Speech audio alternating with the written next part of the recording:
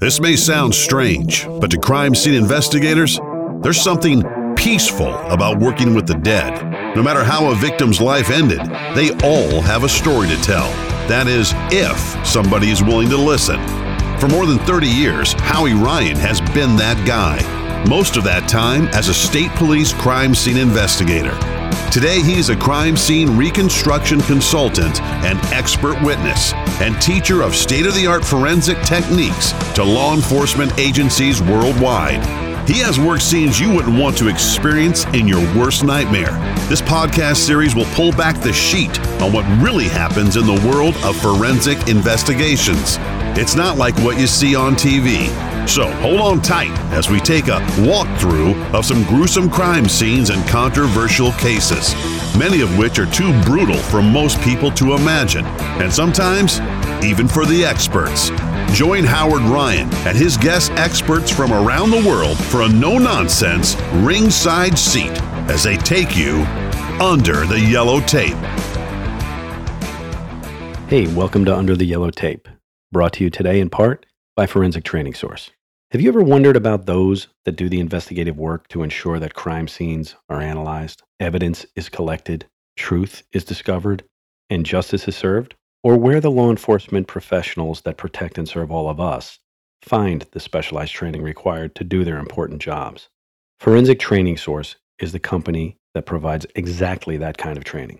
They exist to serve those that protect and serve all of us. Forensic Training Source deploys internationally recognized experts across the United States to provide top-notch instruction in a variety of forensic disciplines. Let's face it, training budgets for the public servants that keep us safe are tight, especially when travel is required to attend quality training. Forensic Training Source has created a model for course delivery that brings training to the practitioners by mobilizing each course in order to reduce the cost for a community to obtain specialized training for their forensic professionals. Forensic Training Source has become well known, specifically for 40-hour courses in the fields of crime scene photography, bloodstain pattern analysis, shooting incident reconstruction, and associated advanced courses.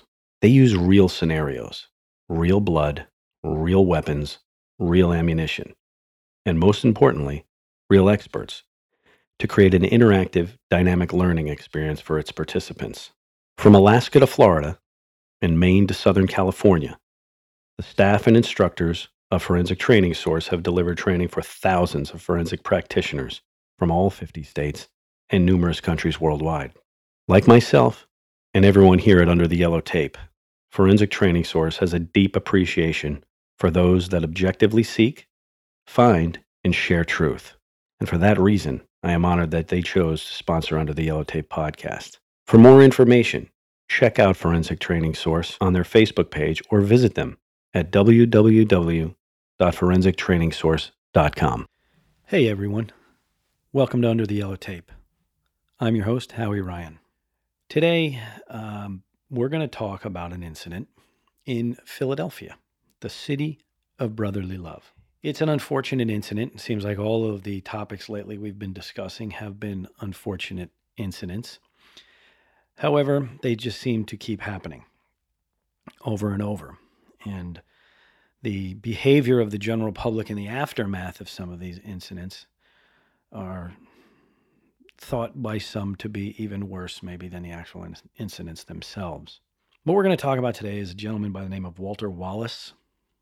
He was a man in Philadelphia who was shot and killed by the Philadelphia Police Department after an incident involving him wielding a knife and approaching the police officers in a threatening manner.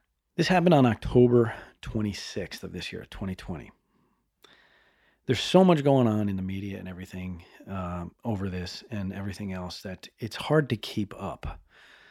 Here at Under the Yellow Tape, we're putting together other programs here and other episodes that have some different educational topics, but we just keep getting inundated with some of these cases. Today, as I'm recording this, it is the day after Election Day, the morning after Election Day. So we actually don't even know who's been elected yet because they're still counting, and there'll probably be some sort of unrest over whatever that outcome may be as well. We don't do politics here, though. This is about an incident in the Cobbs Creek section of Philadelphia Happened back on October 26, not too long ago. Walter Wallace is a 27-year-old man. He's a black man, African American. Every news clip that you will see about this makes a point of telling you he's a black man. They don't tell you he's a man. They don't just leave it at that. It has to be a racial incident, right? Because otherwise the story is not as juicy and not as racially motivated. He apparently is a man that was suffering from some mental health issues. Now, the only real accuracy we get right now is from his family and from some attorney who jumped in on the family side that is probably going to end up suing the city. We'll talk about them as well. What they do say is that he suffers from bipolar disorder, and I think there was some other description given by one of the family members who are not medical professionals, but have been dealing, I guess, with their son Walter for some time. Now, there's a couple things in the background here that are important to understand. This is not an isolated incident with Walter Wallace. Philadelphia police were actually called to this residence 3 times. Or should I say 911 was called 3 times. Family claims at one point they just asked for the ambulance for their violent son. Well, anybody that's been in law enforcement or any kind of first responder role, you understand that when you get a call of somebody with a mental health issue that's potentially violent, they don't just send an ambulance or a fire department. They send the police also, just in case.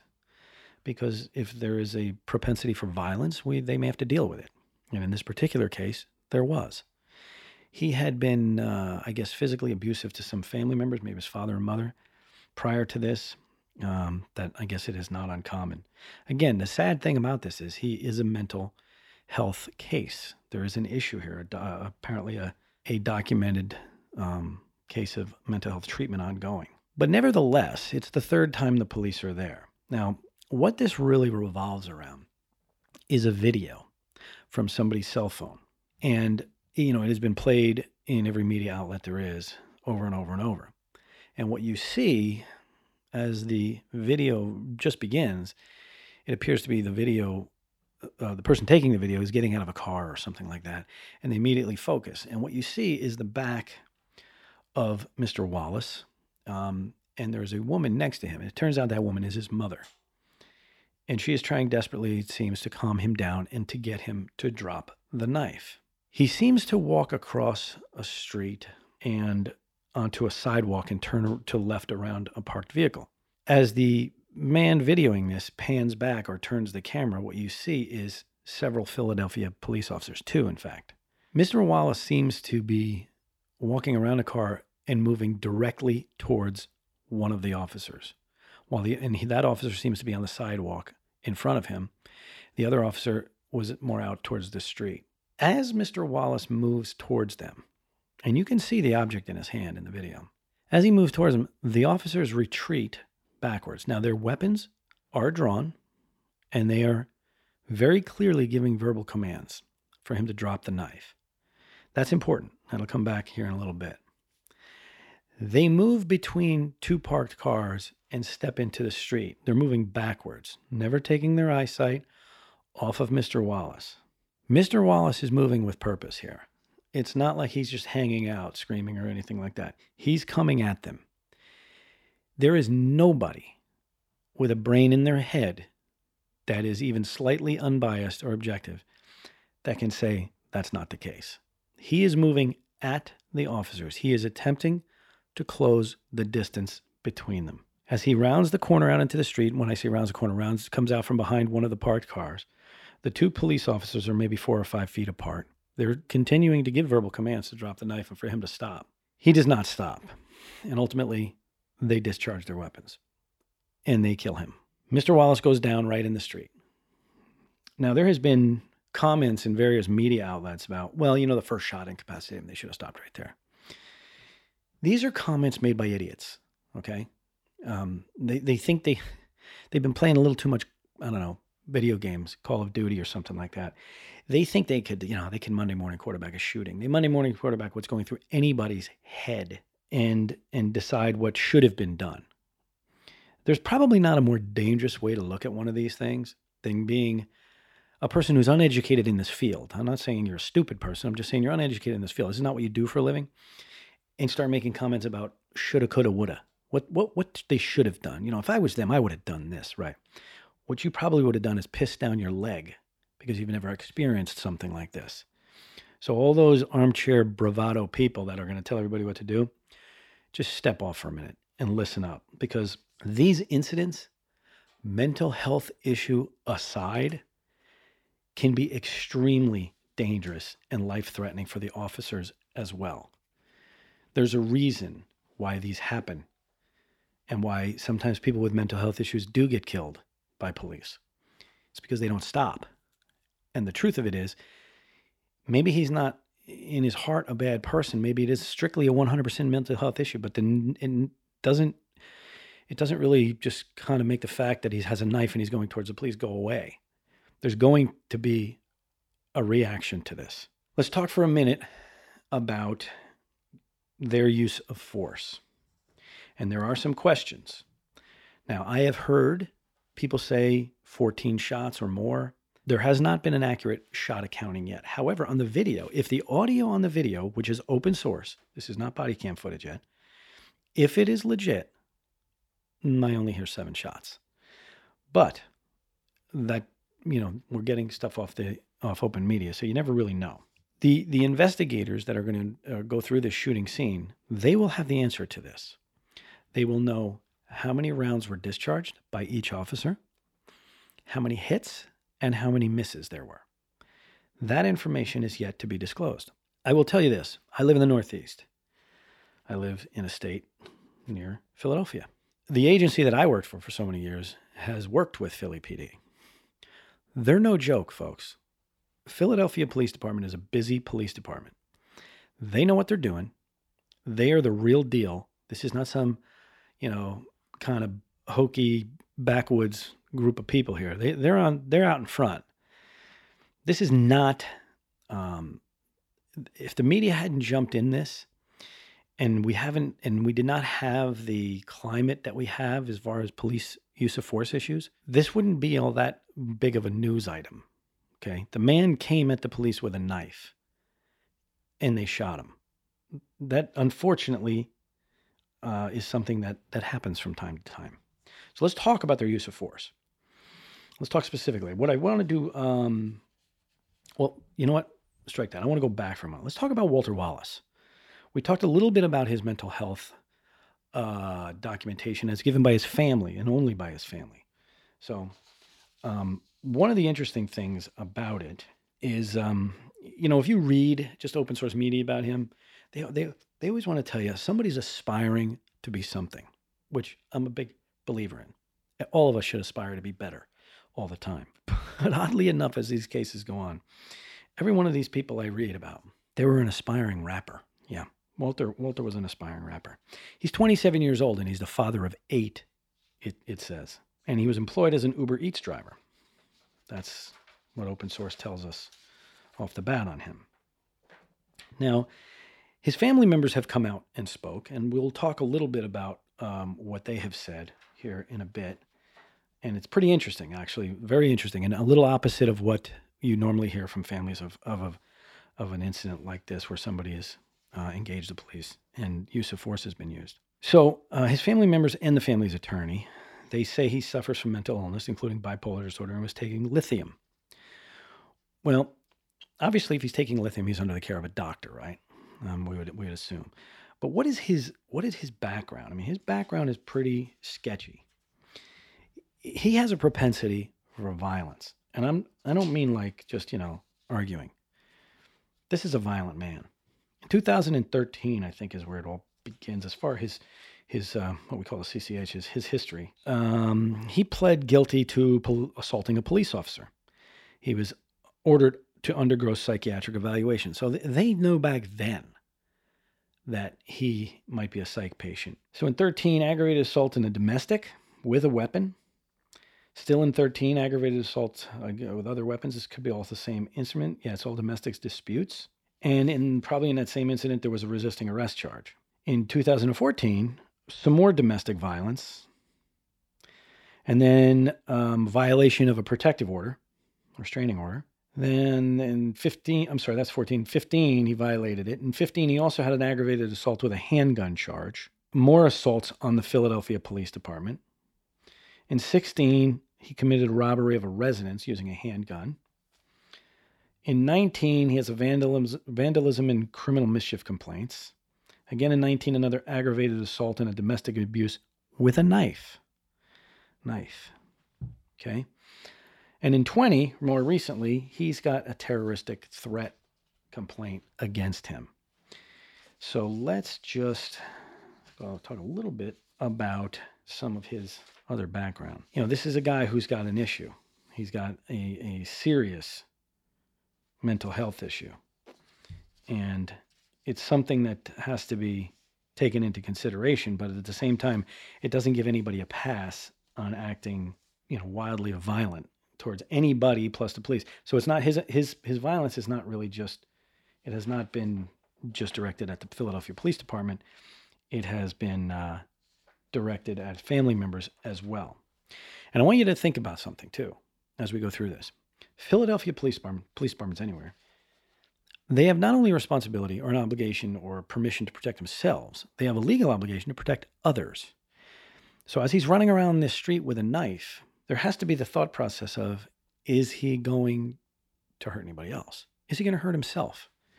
These are all things that are going through their mind as they continue on, make their decisions on how this goes. So in 13, like I said, he pled guilty to assaulting a police officer. 17, he received a sentence of 11 to 23 months after he pleaded guilty to robbery and assault, after kicking the door of a woman and putting a gun to her head. And in 20, he was arrested and charged with making terroristic threats against another individual and their family. So somewhere in his psyche, he's okay with the violence thing. Now, one of the things the investigators are going to look at when they, peel the layers of this thing back is how much do these officers know about him? And that's a legit question. Have they dealt with him before? Have these particular officers dealt with him before? Have the officers in that precinct dealt with him before? The answer is yes. My point is, do they know him? Do they know he's violent? I mean, they may already have direct knowledge of his violence against his family members and against them, the police officers. Now you may have an ambulance show. Is he going to be violent to them? So there is a protection component to this that is very important. On October 26th, like we said, 3 separate times they responded to that 6100 block of Locust Street. They came in response. He's outside with the knife. They have their weapons up, and they're giving verbal commands. Once he is shot, he goes down. An important thing to note here is the officers put him in a police car and took him to the hospital. They attempted to render the first aid immediately. That comes back to the use of force, which I'd like to talk about next. So Philadelphia Police Department, like every other law enforcement agency, has policies and procedures. And one of the policies is the use of force. Generally, it is set forth by the state as law and what it can be. And for the most part, all of the use of deadly force descriptions from agency to agency are fairly similar. Right in the opening of their policy, it's the policy of the Philly PD that the officers hold the highest regard for the sanctity of human life. The application of deadly force is a measure to be employed only in the most extreme circumstances, and all lesser means of force have failed or could have not reasonably been employed. This is a very important line, because one of the issues that the family members have is not that the officers didn't use the option of tasing their son. It was that they were not issued tasers. And I'm going to be honest, it's a legitimate complaint. I mean, I think the shooting is completely justified. However, there's going to be an issue of the use of the taser. In other words, why didn't they have it? I'll get into that in a little bit. Continuing their policy, police officers shall not use deadly force against another person unless, now this is the important part, unless they have an objectively reasonable belief that they must protect themselves or another person from death or serious bodily injury. Now, if you take that description and you apply it to what you see on the video of Mr. Wallace coming at them with a knife, pursuing them with a knife, pursuing doesn't have to be a dead sprint, folks. He's moving towards them. He's trying to close that gap. and they believe that the suspect is dangerous. Now, when feasible under the circumstances, police officers will give the suspect a verbal warning or verbal commands.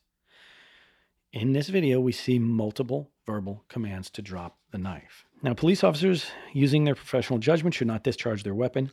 When doing so might unnecessarily endanger innocent people.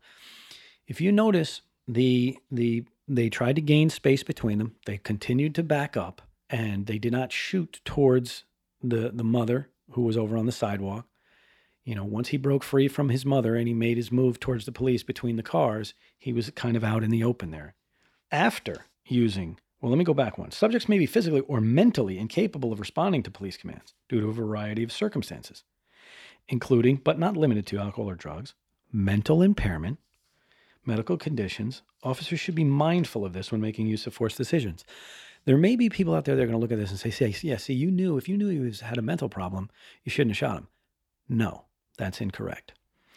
That is asking police officers to put themselves in positions to definitely get killed. Mental problem or not, there is going to come a point in some of these incidents where the officer has to make the decision to stop the threat. Stop the threat. Not kill, stop the threat. Walter Wallace was a threat, not only to those two officers, but he was a definite threat to the other people there who he had already been violent with. Now, after using deadly force, they shall immediately render the appropriate medical aid and request further medical assistance. They did that. They began and they transported him to a hospital.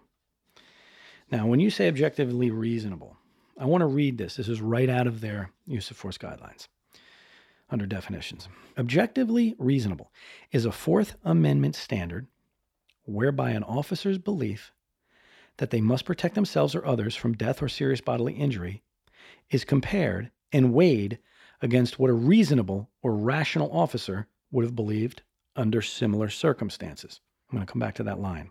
But this determination is made by reviewing all relevant facts and circumstances of each particular case, including but not limited to 1, the severity of the crime at issue, 2, whether the suspect poses an immediate threat to the safety of the officers or others, and 3, whether the suspect is actively resisting arrest or attempting to evade flight by arrest. Now, let's go back.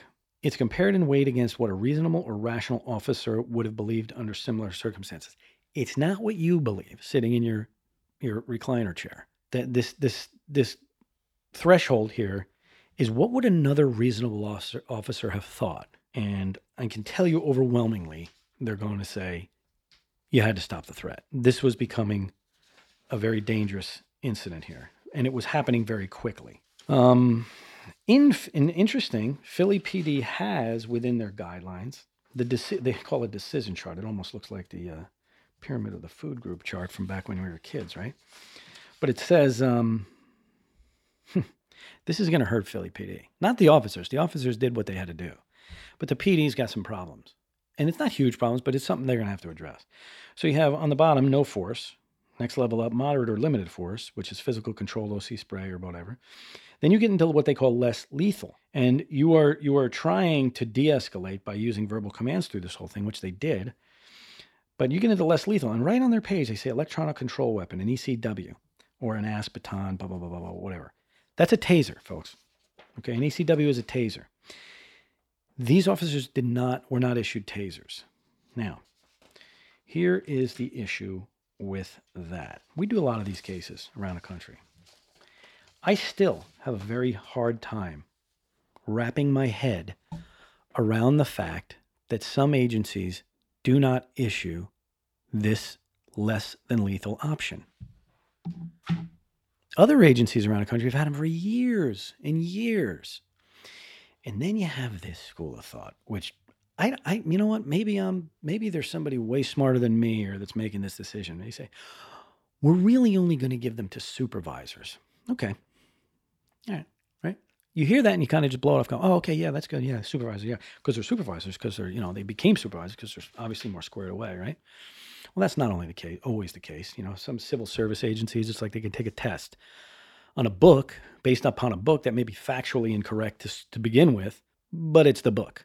So it's our measuring mark. How well can you read? How well can you do a book report?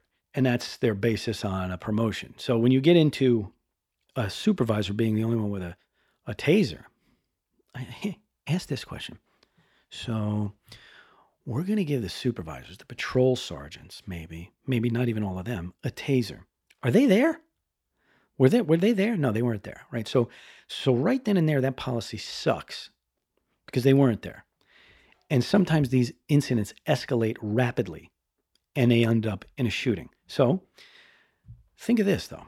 So we give the supervisor the less than lethal, but we give everybody the lethal option, right?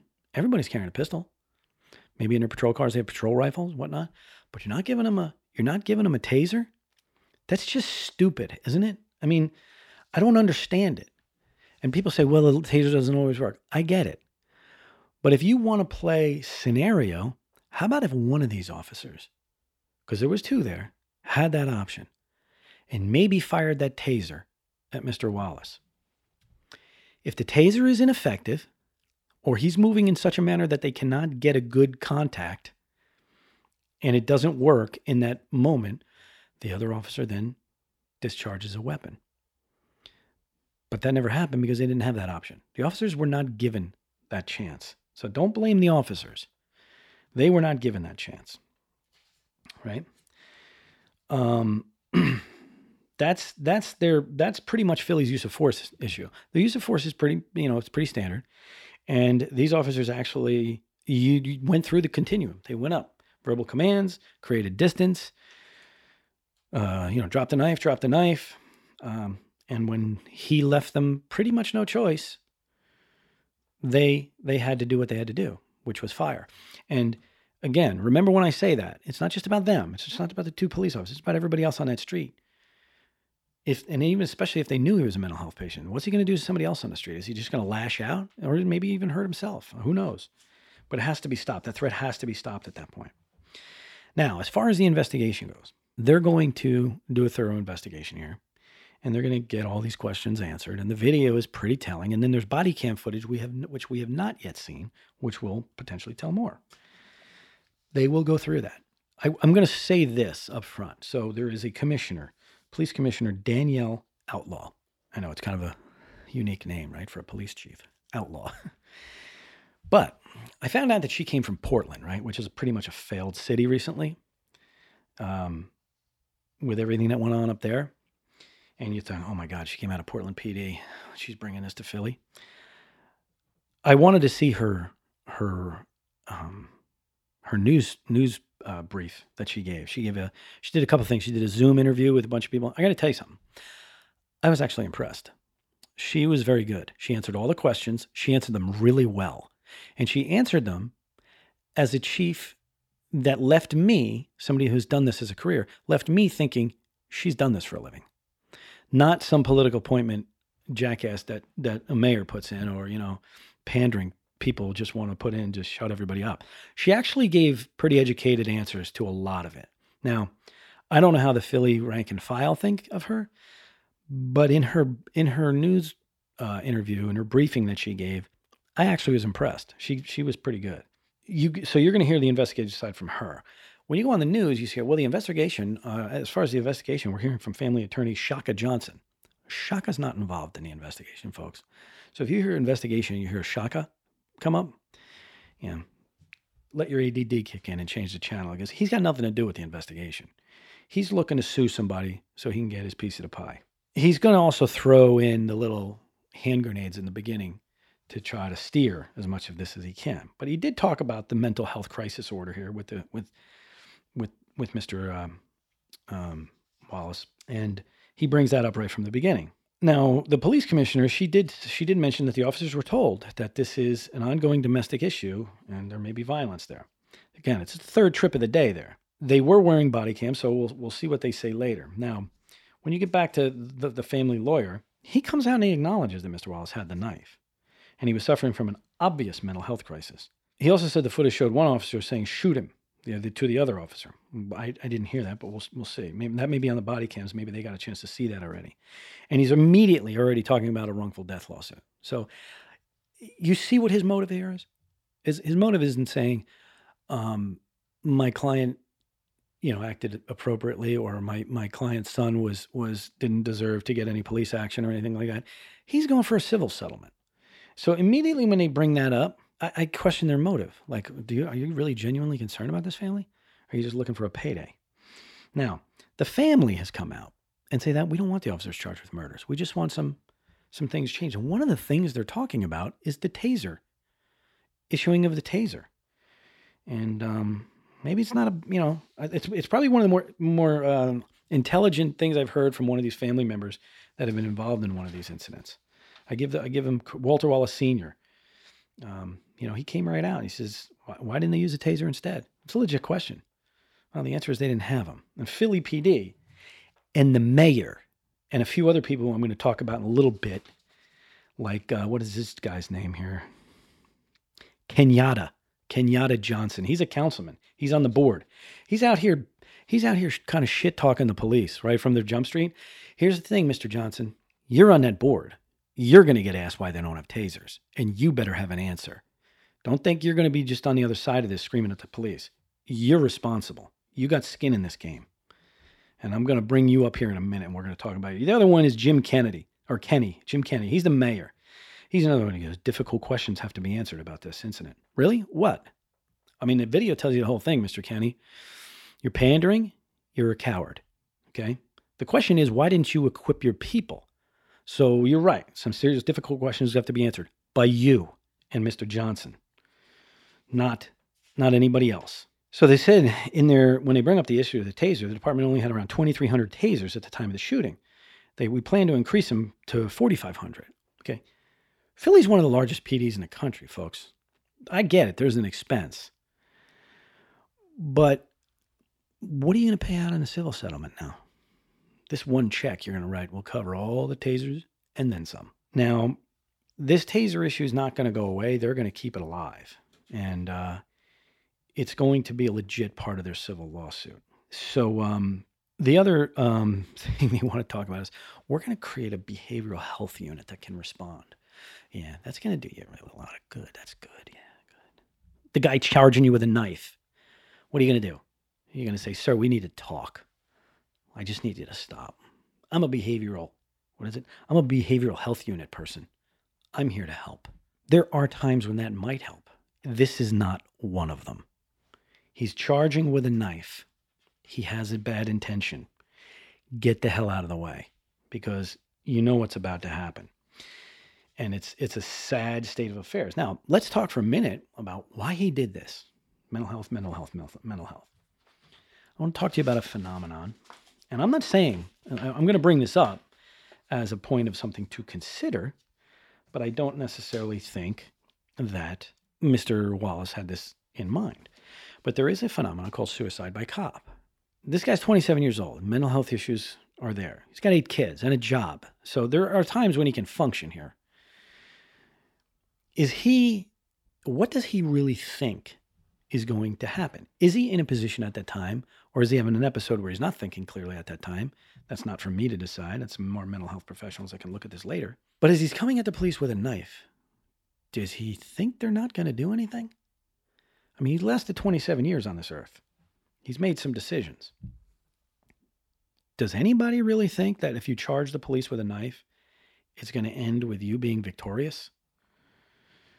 So my question is, does he have another thought process? Suicide by cop is real. There's two, and it usually comes in, kind of two forms. The first is somebody's committed a crime and they're being pursued and decide they'd rather die than go to jail. I mean, they're going to do themselves before the police get a hold of them. They may not really be suicidal people otherwise, but they simply decide, you know what, I'm not going to prison. I'm not going to do this and deal with everything in prison. I'm just going to take myself out. The second version is more in line what you look at this and say, does this fall into this? Involves people who are already contemplating suicide and who decide that provoking a law enforcement or killing them is the best way to act on their desires, right? They may commit a crime, or they may get to a point where they just provoke the police to do it. Do it for them. Kill them. It has happened. And it's if that's the case, and I'm not saying it's the case, but if that is the case, how sad is that? That a mental health issue has gotten that bad where you say, you know what, I'm going to make you do it. I'll tell you, though, one of the things we've not heard from anybody is any questions about how are the officers doing? They just killed a man. You think they're out having beers, clinking glasses, saying, yeah, that was awesome? No.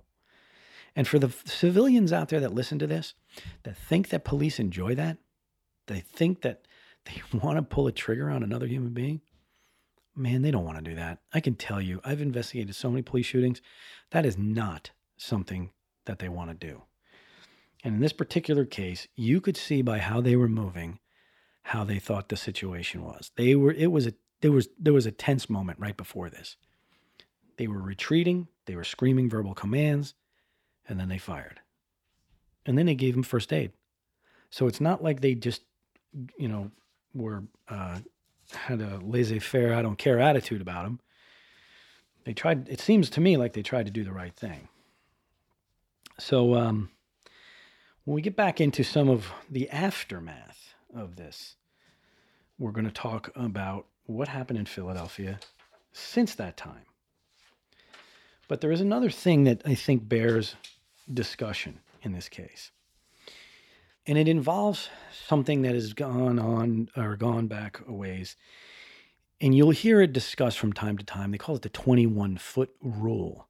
Okay. What they talk about with that is it's something that is discussed that deals predominantly with edged weapons and in law enforcement encounters with people with edged weapons. The idea behind it is they think that people can close the distance. Well, they don't think they can. They've proven it. People can close the distance with an edged weapon very rapidly. And by doing so, they can get to the officer and stab them, cut them, maybe kill them. So a lot of law enforcement agencies train with the idea like they have to make this 21-foot idea known to them. In other words, listen, you're the one that's going to be making those split-second decisions in a life or death encounter in a use of force incident. Understand that distance and space is your friend. You want to keep them away from you. But if they decide to charge you, close the gap, move in slowly, quickly, whatever it might be, there's going to come a point where you have to understand that you're not going to be able to stop them before they get to you. Now, this is what I mean by that. And this is something that a lot of folks don't understand. They watch a lot of shit on TV and the movies in Hollywood, right? You see somebody get hit with a gunfire in a movie, and they get lifted off their feet and blown backwards. Well, here's something to consider. The force of the bullet coming out of the gun is proportional to the recoil of the gun in the hand of the shooter. So theoretically, if I'm firing a handheld weapon at you, and it hits you with enough force with just a solid projectile, that it's going to lift you off your feet and blow you backwards, it's going to blow me backwards, the shooter, as well. Okay? Because there's an explosion, and they're going two different ways. There's going to be an equal kind of force applied to the shooter. So my point is, all of that silly, nonsensical bullshit you see on TV that looks cool as hell, is really not the case. Generally, when they get shot, they fall straight down. Or they fall in the direction that they may be moving. Or they fall in the direction they might be moving after they're shot.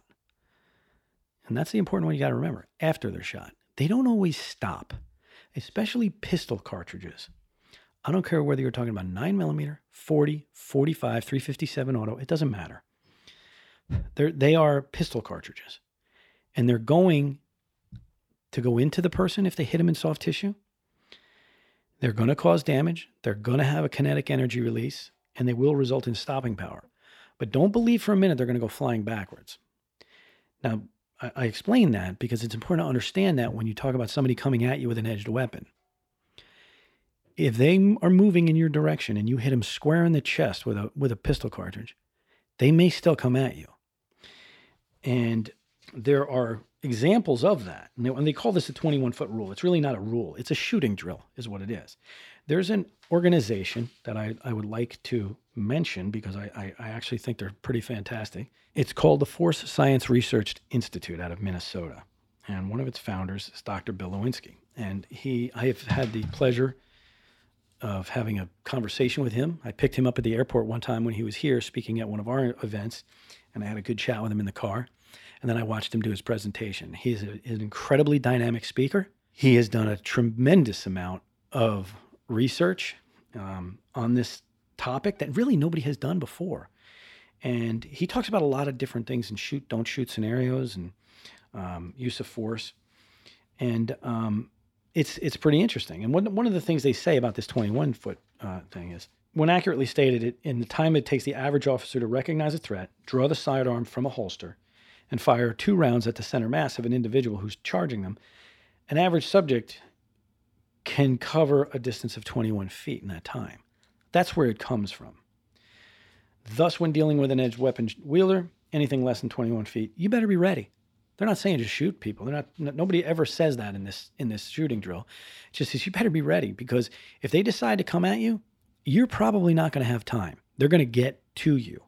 You will be up close. There's a couple other things that he talks about. Sometimes weapons that officers often think that they can depend on to defeat knife attacks can't really be relied upon to protect them in all those cases. Those pistols aren't strong enough. They'll kill somebody, but they're not going to stop them right away. People get hit by bullets and run away sometimes. And they may die later. They may get to a hospital, but they don't always die. So all that Hollywood nonsense, you got to shake it, kind of, clear it from your head, because it's really not always going to be the case. The other thing he talks about in that one article is the over-reliance sometimes on tasers. That's why they don't always work, folks. You might hit them. You're all depending on a good connection. And in that connection, you're hoping you get this connection and you close the electrical circuit and you can deliver a neuromuscular failure and stop the threat. But they don't always work. So if they don't work, you better be ready to go to door number 2, which may be the pistol or whatever it is you have. He goes on and talks about this, the 21-foot drill. I'm going to read some of right from his writings. It says, anyone taking an unbiased look at the police profession knows that American police resolve the overwhelming majority of deadly force encounters without firing a shot. Even now, many of you are remembering, he's talking to people on the job, even now many of you remember times you could have lawfully used force, even deadly force, but instead generated voluntary compliance. Now, that's if you have a dialogue. The dialogue with Mr. Wallace wasn't really happening. It's not like they didn't try it, giving him some commands, but he wasn't really responding to that. So there's cases in history. Buchanan versus San Jose. I'm going to read again from it. Officers responded to an emergency call that a man was threatening a family with a knife. Sadly, it turned out that the man had actually called the police on himself with the intent of committing suicide by cop. When the officers arrived, they saw a man armed with a knife, who then advanced towards them in a threatening manner. Sound familiar? Listen to this. Starting from a distance over 130 feet away. Now, this is in the reconstruction. The man first walked towards the officers and then accelerated into a trot, which was described as a fast and rapid pace. Still armed with a knife, the man ignored repeated commands to stop. When the athletic suspect reached approximately 55 feet from the officers, they opened fire. Now, here's the part you got to listen to. The suspect then traveled another 37 feet towards the officers after being shot before falling. This is pretty telling, and this is why they go over this in the training scenarios. It was an appeal, went back and forth.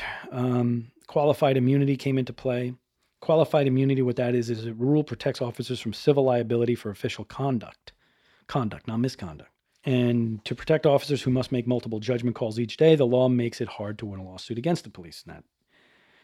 So in the end, the court will uphold qualified immunity by deciding that it would not have been obvious to a reasonable officer that the suspect's constitutional rights were violated. And they, in that particular case, they justified their use of deadly force. There was another one in Florida versus Michael Draka, involved an incident over a handicapped parking spot. They talked about the average person can sprint 21 feet in roughly 1.5 seconds. And they talk about having that time, reaction time. One of the things they really do is they do a simple reaction distance principle. And it requires a consideration of such factors as pre-attack indicators. Now, as I mentioned these, I want you to listen and think of this case in Philly. Such factors as pre-attack indicators, emotional arousal indicators, attention and perception influences, speed of the assault, firearms accuracy, action and reaction times, start and stop times, sprint speeds, the effect of uniform weight on performance, and decision-making processes. Not to mention the effect of heightened emotional and physical stress on all of these factors. So it's not just, they shot him because he had a knife. No. I'm not saying that, these guys were going down a checklist, like, they're going there through their check downs like a quarterback saying, well, emotional stress and blah, blah, blah, blah, blah. But they are, in a way. They're looking at it saying, he's not stopping. He's coming at us. He has the knife. He's acting in a threatening manner. He's refusing our verbal commands. It's getting to a point here where we're going to have to do something. And they did. And, it's kind of one of those things that it's easy to Monday morning quarterback. Now, I got to bring this up. I know it's the day after the election, I said in the beginning, but I'm going to talk about something that happened before the election. It's not necessarily political, but this plays into some of this crazy stuff that goes on. So one of the candidates, Joe Biden, and for all I know right now, he could have been elected, he made this idiotic comment about, we got to learn to just shoot him in the knee. Joe, or anybody who would say that, what are you doing? That's the dumbest thing anybody that has ever shot a gun has probably ever heard. And I say anybody who's ever shot a gun, because if none of you have ever shot a gun or been on a range where you're trying to hit a target over a period of time, or have ever gone hunting and tried to hit a moving target, you would understand how ridiculous that statement kind of really is. Now, let's not make fun of him because maybe he doesn't know. But it is kind of a dumb statement in your political position. Because people are listening to you. You're also the same guy that told us a few years ago to take a shotgun out on your back deck and start discharging rounds in the air to scare everybody. But his gun comments are kind of nutty. So here's the deal. I'm just going to say it. It is extremely hard to hit somebody in the knee that's moving. Okay? As it is, hit rates in police shootings are remarkably low. A lot of that has to do with stress. It's not necessarily a lack of marksmanship or ability to shoot. A lot of it is a panic situation, a reaction to another act of violence, and moving targets. It's extremely difficult. If you've never done it, I would urge you to go out and shoot some trap or skeet, shoot some clays. Try to hit moving targets to see how easy it is. And by the way, when you do all that, remember, nobody's shooting back. See, when you have the shooting back or somebody trying to stab you, it adds a whole other dimension to this thing. So when you hear statements like that, if you're listening to this, please understand that it's not something that's easily done. It's actually almost impossible to do. If you were to hit somebody moving in the kneecap, it'd probably be straight out of luck, okay? It wouldn't be anything that, you could say, wow, my skill set is really awesome, especially with open sight pistols and things like that. All right, now let's talk about what happened in the city of Philly right afterwards, because it's the same kind of shit that happens in all these other cities right after something like this happens. Protests and demonstrations. If you read some of the open source, they talk about against police brutality. So they're bringing your attention to these two officers' actions against Mr. Wallace as police brutality. To do that, you have to almost immediately eliminate the fact that Mr. Wallace was coming at them with a knife, and that Mr. Wallace has a long history of violence against both police and women and his family. Well, you can't really eliminate all that because it's real, it's true, okay? Then they also bring up institutional racism. You try to avoid this because it's just such a powder keg, but sometimes it's hard to avoid it. Every time an African-American person in this country seems to get shot by police, somebody is just immediately going to call it institutional racism. And they're not bringing up maybe what the person did to first draw the police presence or the police attention, or what they did to actually draw maybe the gunfire from police.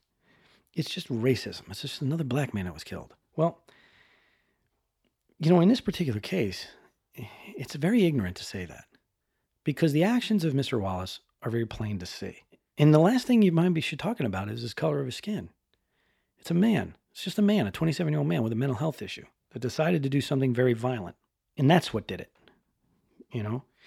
Someday, everybody. I love when people always say we have to have an honest conversation about this, and we will at one point on this. We're gonna throw some statistics out to you on shootings in neighborhoods and shootings in areas of the country, and actual hard number statistics of people killed by certain people, and we'll go through that.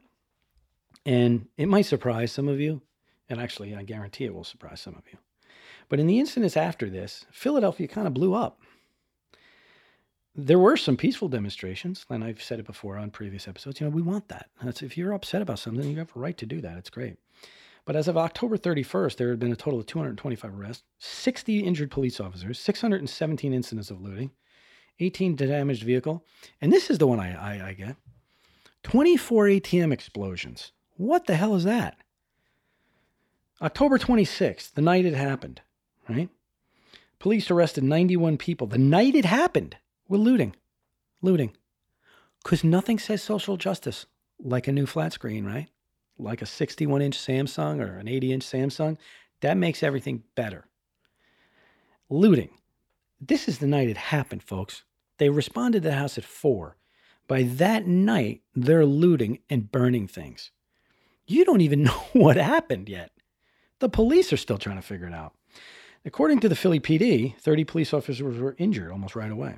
One 56-year-old female police officer broke her leg after being run over by a car.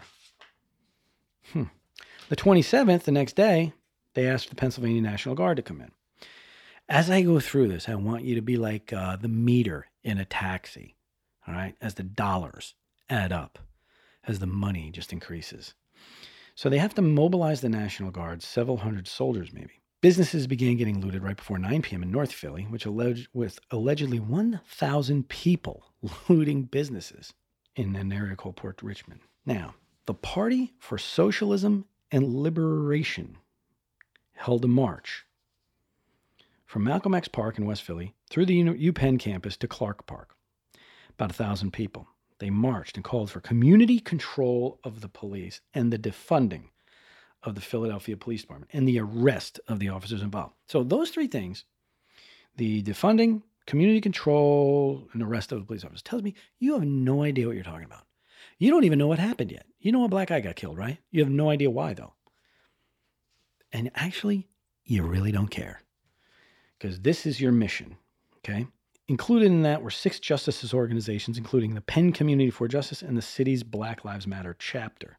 A slow-moving SUV being surrounded by police. Police had to take action on that. October 28th, the next day, citywide curfew has to be put in place. No major protests. 40 people were arrested, including assault on police, burglary, failure to curfew, and theft of vehicles. The 30th, Wolf sends the National Guard to Philly, stationed them outside City Hall. And 2 men were charged with felony possession of weapons of mass destruction after being found with illegal explosives, bolt cutters, and machetes.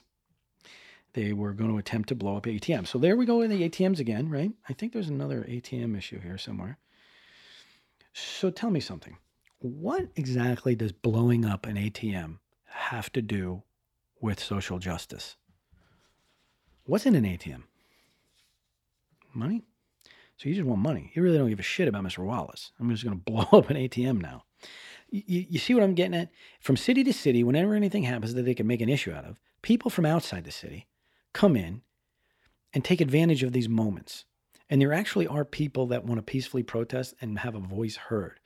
But in truth, it's being drowned. It's being drowned out by these other people doing all this other stuff. So all of you folks that really think you're going to go out there and do this peaceful stuff, it's probably not going to happen. Because you're going to be one-upped by some lunatic that wants to blow up an ATM or something like that. As we do normally on one of these, let's talk about some other reaction. Kenyatta Johnson, I told you I'd bring him back up. He is a Philadelphia City Council member in the 2nd District. And on the 28th, shortly after, he issued a statement. Now, it's important to understand, he is the chairman of the city's council on special committee on gun violence prevention and the vice chairman of the council's public safety committee, which oversees the city's public safety agencies, including Philly PD. So he has some oversight, which is going to come back and haunt him. So the Philadelphia police shooting and killing of Walter Wallace Jr. of West Philadelphia on Monday, October 26th was totally unfortunate and an unacceptable situation. I would give him the floor. What's unacceptable? Was it Mr. Wallace's behavior that prompted the police gunfire? Or do you not? Is that like the guy in Wizard of Oz? Pay no attention to the man behind the curtain. Let's just focus on the police shooting. You're killing me. He says, my heart goes out to the entire family, which is true. It should. Who was seen in interviews trying to de-escalate the incidents. The role of any police officer should be to first try as much as possible to de-escalate any situation so no one gets hurt or killed.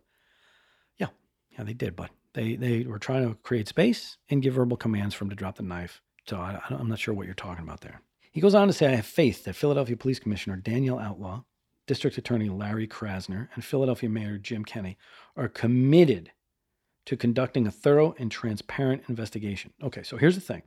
Yes, Danielle Outlaw and to an extent the Attorney General are going to be involved in the investigation.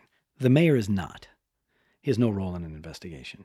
But you're going to want him in there, I guess. So it'll be up to the commissioner and the DA to determine any disciplinary actions. Or not. Like maybe they actually acted according to the use of force guidelines or possible criminal charges. All Philadelphians in the nation are watching this investigation. It's like to say, don't cut the corners, we're watching. He says, I understand the anger and rage that happened in West Philadelphia this week has been a rage that has been felt around the nation in communities of color for decades. And that here is yet another police-involved shooting that has claimed the life of a man or woman. But you don't explain the actions of the people that actually died. Nobody ever wants to bring that up. Now, this is the guy who's the city councilman. He goes on to talk about the issue of police reform, institutional and systematic racism, and poverty. You know what he never does? He never talks about the people under his charge. He never talks about the 2 officers that were forced to use deadly force. He never asks how they are, never offers a prayer for them or their family. He's just saying, we're watching. In other words, I don't trust you. We're going to get to the bottom of this. Mr. Johnson, you actually suck, okay, as a council member, because you're looking at this through the eyes of racism. I just said it. How about that? You, sir, are not unbiased, and you just aired it out for the world to see. You should be looking and saying, there is a criminal investigation. We'll wait till the end of it to see what happens. I pray for the Wallace family and that they can find peace. It's an unfortunate event, and I pray for the officers and their families. But you didn't, did you? Because you got a mission. CNN, the world's leader in ridiculousness. Shaka Johnson, he was the lawyer for the Wallace family, said that the family had made at least 3 calls to the authorities that day. So he's telling us they've been there 3 times. CNN went on another one. 2 Philadelphia police officers shot and killed a 27-year-old black man. That's the news. He's a man, folks. He's a man. If this was some kind of racial hanging, like back many, many years ago, decades ago, I get the black thing. But you, CNN, you are forcing the racial issue here. This is a mental health issue. Police officers shot and killed a 27-year-old man with mental health issues. Should have been your headline. You suck too. And it says in their next line, it said the police shooting of Walter Bubba captured on cell phone video is just the latest instance of police officers using violence against black people. Oh my God. You didn't even bring up his mental health issue, just his color. Who's the racist here, CNN? Johnson said that Wallace was suffering and in the doctor's care. He was receiving treatment in his mental health issues. This is very important. Also goes to why his behavior was so erratic. But like I said earlier, it does not give a pass on the act of violence. It may give an explanation to it. You can't just give a pass. One of the things CNN did bring up, which is what we brought up earlier, they were not carrying tasers. This is an answer. The answers have to be given by the people I'm criticizing here. And I don't mean the commissioner. I actually have not criticized her yet. I haven't seen anything to criticize her about. But I don't know her, and I don't know that much about her. But Kenyatta Johnson, you better put your money where your mouth is, or you should find another job. Because the police used deadly force in the manner in which they did is because you, sir, you, Kenyatta Johnson, city council member, one in charge of the budget, failed in your duty. As a matter of fact, it's almost like, what's that term? It's almost like not a nonfeasance of duty. You're an elected official. You're supposed to do this. Why are you not providing them with what they need or the financial backing to give them what they need tactically to resolve things potentially in a less than lethal manner? But then you're going to turn around and you're going to criticize them when they have to use deadly force because you failed to provide them the less than lethal option. You know, body camera footage has not been released. Mayor Jim Kenney acknowledged that the cell phone raises questions about the officer's actions. What? I didn't see any. I don't know what Kenney knows about investigating police shootings. I don't know what his background is, but I guarantee it's not here. He hasn't done this for a living. And as typical, the union is standing up for, the officers, and they're going through their actions, and they're going to stand by them. And this is again, folks, I do this quite a bit. It's a pretty justified shooting. There's a point where we're going to have to acknowledge and accept the fact that the police officers can't let Mr. Wallace get any closer to them with that knife. He becomes a threat to their lives. He is a threat to their lives already, but he becomes a really big threat to their lives if they allow him to close that distance. I want to talk real quick about Mr. Wallace Sr. I'm pretty sure he'll probably never hear this podcast. But if he did, I would say to him, I'm sorry for your loss, first of all. It's very unfortunate. Your son had a mental health crisis and it got to this point. But I want to give you some credit for standing up immediately and saying, addressing the people of Philadelphia about the looting and the violence. His quote is, all this violence and looting, I don't want to leave a bad scar on my own son and my family with this looting and chaos stuff, he told CNN. So I want my son's name and everybody to stop, in my son's name, to stop this. Give my son a chance. Everybody to have respect for our family, to pray for us, cut it out. The looting is a mindset, and it won't bring my son back, and it won't. It'll escalate things to get worse instead of better. He's right. This is a man who, when the microphone was put in front of his face, it was done so after he lost his son. And even in that moment, that difficult moment, Mr. Wallace Sr. was able to put together